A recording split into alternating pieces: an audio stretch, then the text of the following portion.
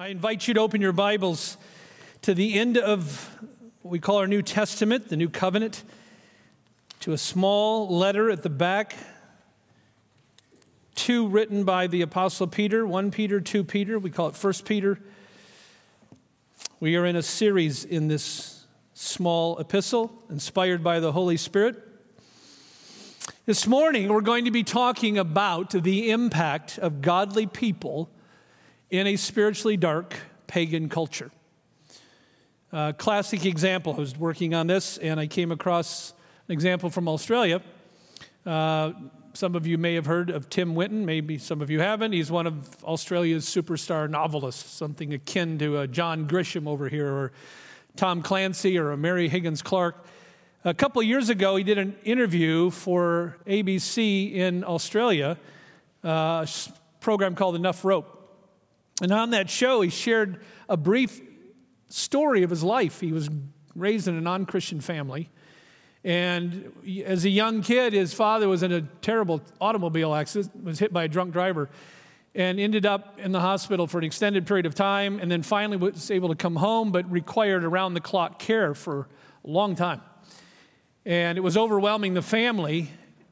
And then Tim said one day a neighbor came over and ended up being a professing Christian, started helping out, and then became a regular caregiver for Tim's dad for an extended period of time. And it turns out, as a professing Christian, not only evangelizing in words, but by his life, Tim says that individual had a huge impact on their entire family coming to faith in Christ. That is exactly what Peter is talking about here. I had somebody talk to me on the way out after the first service, shared a very similar story about the impact of a godly life. We are in a series, if you've not been with us, in this short letter, 1 Peter, very short letter, only 105 verses, brimming with the theme of hope. Who doesn't need that theme in their life? Hope. And today we come to a section that describes how a true Christian, a true born-again, blood-bought, converted person, someone who has the Holy Spirit alive in them, that when they are living a godly life can have a massive impact on the world right around them, at school, in the marketplace, in their neighborhood, wherever the impact that their lives will take them.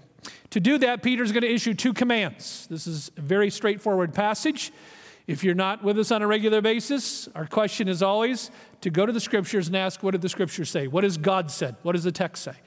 And here we see two very direct commands that tie right into a godly life having an impact. So we'll dive into those. If you have an outline and you were handed, you'll see the two. Number one, abstain from sinful desires. That's in 11 and 12. And then the second direct command, imperative verbs of command, submit to authority. There's a word Americans love to hate, submit. But here it is in the text. So first of all, the first command Peter issues, if you know Christ as Savior, young people, kids, adults, if you know Jesus, if you claim Him as Lord, the first command here, if we're going to have a significant impact beyond just our words, is abstaining from sinful desires. I'm going to read verses 11 and 12 and then we'll make some comments.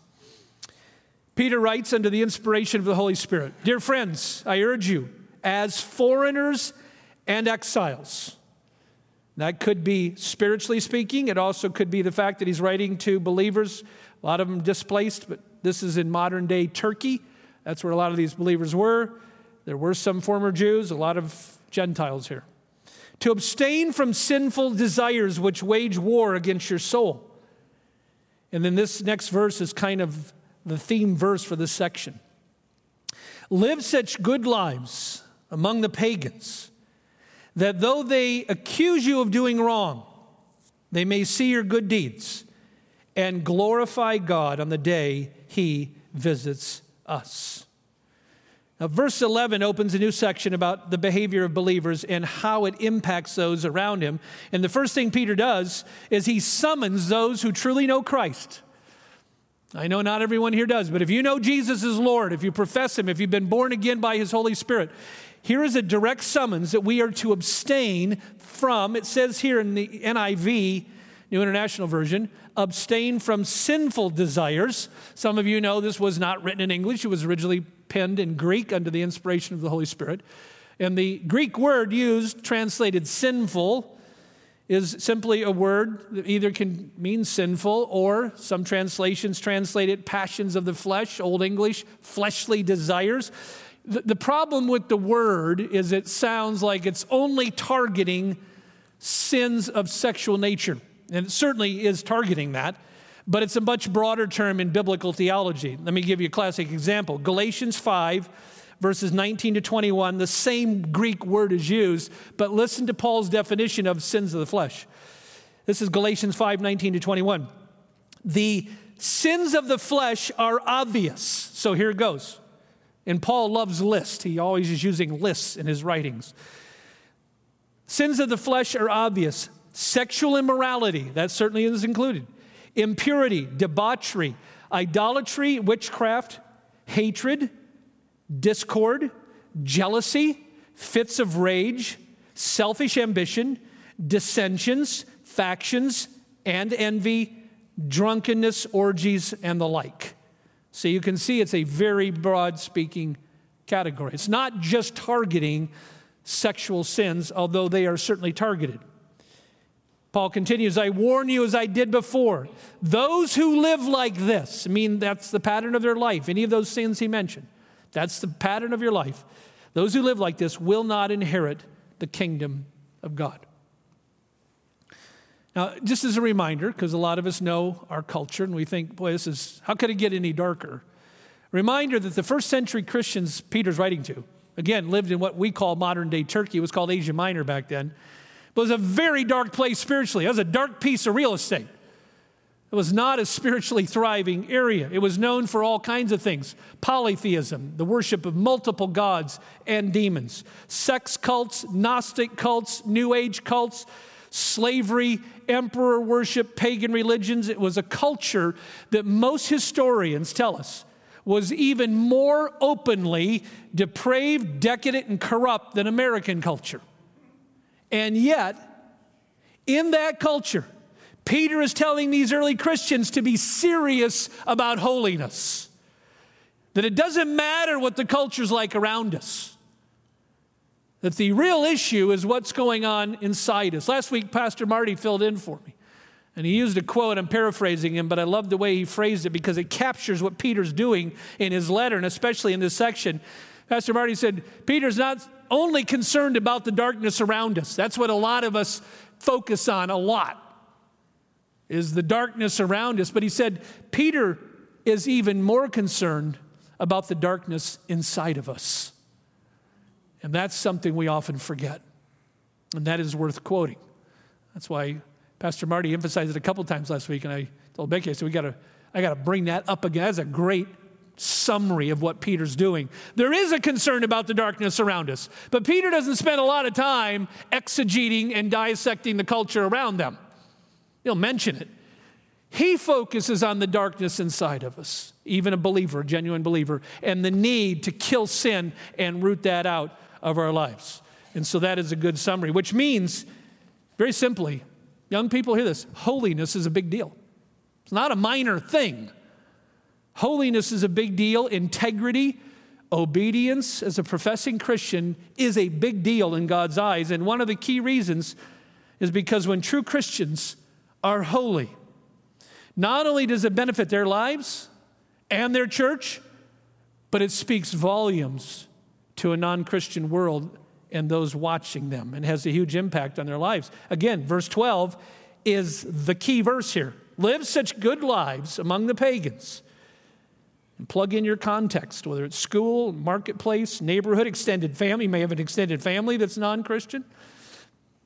I talked to one person after the first service who was telling me that their spouse is not saved and that this really challenged them to make sure they're living a godly life in front of their non-Christian spouse. Same thing. Live such good lives among the pagans that though they accuse you of doing wrong, and you will be accused of doing wrong even if you're living a righteous life, they may see your good deeds and glorify God on the day he visits. So this is another way to think about it. You can think about godliness, holiness, as a form of pre-evangelism. and even post-evangelism, because it goes with verbal proclamation. But in many ways, it is a form of pre-evangelism, meaning that when unbelievers watch a godly person, it prepares the way for the gospel. Let me give you some examples. When a teenager gets saved and quits sleeping with their boyfriend or their girlfriend, it has an impact. You better believe that has an impact. When a genuine believer says no to pornography, that has a huge impact. When a believer says no to raunchy jokes, foul language, carnal talk, has a big impact on those around him. When a true Christian refuses to cheat their customers, that has a big impact. People notice, people are watching. When a true Christian chooses to forgive somebody who has hurt or wounded or betrayed or whatever, that has a huge impact, because that is not the way of the world. And when a true Christian couple has a loving, godly marriage, ladies and gentlemen, it's no brainer. That has a big impact. That has a huge impact. Now, this raises one other critical question before we go to his second command here today about authority. Here's the question. If watching godly lives had such a big impact, and if that's what Peter's emphasizing here, which he is, does this mean that lost sinners can simply watch somebody and come to faith purely by seeing their good deeds? Does this mean verbal proclamation of the gospel is not necessarily critical? Some of you may be familiar with St. Francis of Assisi. Years ago, someone gave me a plaque. You may have seen this saying before. It has the saying, preach the gospel always. Do you know the rest of it? If necessary, use words. I remember getting that and thinking, bounced it off a New Testament scholar one day in graduate school and got my answer, to which was the word basically, that's rubbish. A nice concept. Here's the problem. Evangelism in the New Testament, evangelism period, is both verbal proclamation and a life that backs it up. There's no such thing as evangelism that's silent, because some pagans live very good lives. Some non-Christians live very moral lives in worldly terms, in the world's terms. And so simply watching a good life does not communicate the full gospel. That's the problem. The Bible calls us to both our lives and our lips, both. In fact, if you turn over just one chapter to chapter 3, look at verse 15. These are intertwined for Peter. Not only does he emphasize the importance of our lives communicating the gospel and preaching the gospel, because you are preaching the gospel by a godly life. That is a form of preaching. It is a form of pre-evangelism. It reinforces evangelism. But chapter 3, verse 15, you come to one of the most famous verses when it comes to defending the faith. We call that apologetics. And Peter says this, but in your hearts, revere Christ as Lord. And then notice his wording. Always be prepared to give an answer. He's talking about verbal defense of the faith, verbal proclamation of the gospel. Always be prepared to give an answer to everyone who asks you to give the reason for the hope you have. And do it with gentleness and respect. So the Bible calls us to it commands us evangelism with our lives and with our lips. Take either one away and you have an incomplete gospel. And so the question this morning to you, to all of us, what is your life preaching right this minute? When it comes to how you handle your money, how you honor the Sabbath day, how you treat your spouse, how you're handling business transactions, whatever the issue, what is your life actually preaching right this minute? And that takes Peter now to his second command, if we're going to have an impact, and that is in verses 13 to 25, and that is this. Christians are commanded to submit to authority. May not like the word, but that's what it is. And these are imperative verbs. They're just straight out commands. And he gives 3 examples. First one, we're called to submit to civil authorities. This raises all kinds of questions. I don't have time to address them all. I'll address a couple of today. But 13 to 17, let's see the command. Submit yourselves, again, he's talking to true Christians here, for the Lord's sake, to every human authority, whether to the emperor, fitting in light of yesterday's coronation, as the supreme authority, or to the governors, or who are sent by him to punish those who do wrong, to commend those who do right. For it is God's will that by doing good you should silence the ignorant talk of foolish people. Live as free people, but do not use your freedom as a cover-up for evil. Live as God's slaves. Interesting wording.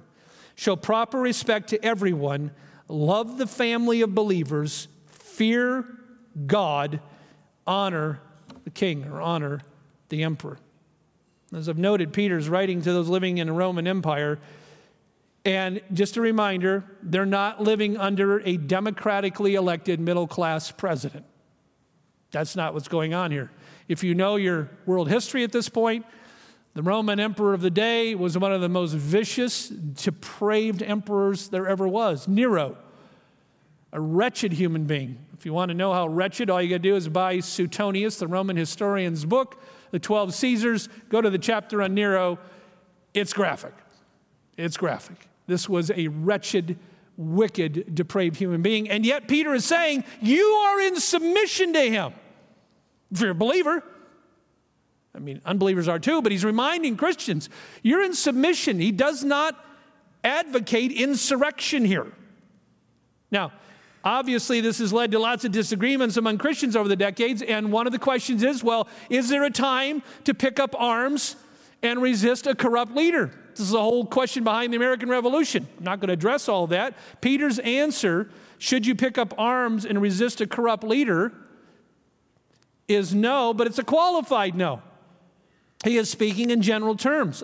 The Bible is clear that God is the one who puts world leaders in their places. He is the one who raises and deposes leaders, even corrupt, wicked leaders. Having said that, the Bible is also clear that there is a time if a king or an emperor or a governor or somebody commands us to do something that flatly violates God's law, that we are under an obligation not to comply. There is a very strong line of evidence in the Bible about civil disobedience, appropriate civil disobedience. And there's a number of examples in the Bible. Just think of Daniel, or Esther, or Shadrach, Meshach, and Abednego, or Peter, or John, when they were ordered by the Sanhedrin, stop preaching. And so they went out in the streets and started preaching again. So there is a clear line of evidence of civil disobedience in the Bible. Having said that, Peter still issues his very strong command. Unless you are commanded to do something that directly violates the Word of God, we are in submission, Christian or not, to those in authority and civil authority over us. Second command here is submit to others in authority over us. This would include a wide variety of people, from employers to teachers to police officers to whomever. Verses 18 and 20. Slaves, in reverent fear of God, submit yourselves to your masters, not only to those who are good and considerate, but also to those who are harsh. For it is commendable if someone bears up under the pain of unjust suffering because they are conscious of God. But how is it to your credit if you receive a beating for doing wrong and endure it? But if you suffer for doing good and endure it, this is commendable to God. Now remember, many of the slaves and servants Paul was writing to had non-Christian masters. And once again, just like he said, you're in submission to the emperor, he's saying here, even if your master, and there are some differences with slavery in the first century. The point of this today is not to nuance all that. The point is to talk about relationships where there are others over us, and all of us have those in our lives. Even if they're unbelievers, even if your parents are not Christians, or your employer is not a Christian, or your supervisor is not a Christian, or whomever, your teacher, your principal, we're to be in submission to them. God has put authority in place. The whole realm of creation functions under authority. It cannot be but that. Doesn't work when authority structures break down, and all authority comes ultimately from God. That's Peter's whole point here. That's why this passage was so pivotal for the Reformers, and it's been so pivotal in much civil theological thinking throughout church history, because all authority does come from God. Third area where we're commanded and talked about, and I summarize it under submit to God's authority, and here the example is Jesus, who submitted to the providence of God in his suffering, even though he had done nothing wrong. This is in verses 21 to 25. To this you were called, and now the example is Christ, because Christ suffered for you, leaving you an example. So Christ suffered. Part of that was to leave us an example that we should follow in his steps. And then we're reminded he committed no sin and no deceit was found in his mouth. So again, just because you're living a righteous life does not mean you will not be accused of wrongdoing. You will not suffer. You will not be persecuted. When they hurled their insults at him, he did not retaliate. When he suffered, he didn't issue threats. Instead, he entrusted himself to him who judges justly. And then we get a couple quotations from the prophet Isaiah chapter 53, that great gospel chapter in the Old Testament. He himself bore our sins in his body on the cross so that we might die to sin and live for righteousness. By his wounds you have been healed. For you were like sheep going astray, but now you have returned to the shepherd and overseer of your soul. So what these verses show us is that Jesus submitted and trusted in God's providence even when God appointed suffering and martyrdom. And it's important to remember in Isaiah 53, we are told it was the Father's pleasure to crush his Son. I have a sermon I preached years ago called Who Really Killed Jesus? Was it the Roman authorities? Was it the Jewish authorities? Yes and yes. But the real reason goes back to that was his Father's plan. The Father killed the Son. If we don't understand it was the Father who killed the Son ultimately, we do not understand a biblical theology of the atonement and a biblical Christology. So these verses show us Jesus submitting to God's providence, even in his suffering. And then they end here with verses 24 and 25 with these quotes from Isaiah 53, first reminding us of our problem, we're sinners cut off from God, and of the solution, Christ's atoning death for sin. So what is our summons this morning? Here's our summons. Do you know Christ as Savior? And have you repented? And is the Holy Spirit alive in you? If you know Jesus as Savior, our summons is this. Is our holiness preaching the gospel along with our words? That's key. Is our holiness, is our lifestyle preaching the gospel along with our words? I'm going to close with this because I think it's such a powerful illustration. Several years ago, Christianity Today reported on a survey done by Fuller Theological Seminary. Fuller Theological Seminary had undergone about a 15-year study in a number of countries. They surveyed over 700 former Muslims. Now, this is not an easy thing to do. I'm not going to get into all the mechanics and logistics of how this is done. But they surveyed in over 30 countries, over 700 former Muslims, 50 different ethnic groups. 700 former Muslims, it was actually about 750. 30 countries, 50 ethnic groups. Ask them a variety of questions, how they had come to faith. I mean, you got to have translators and all this kind of stuff to do this kind of thing.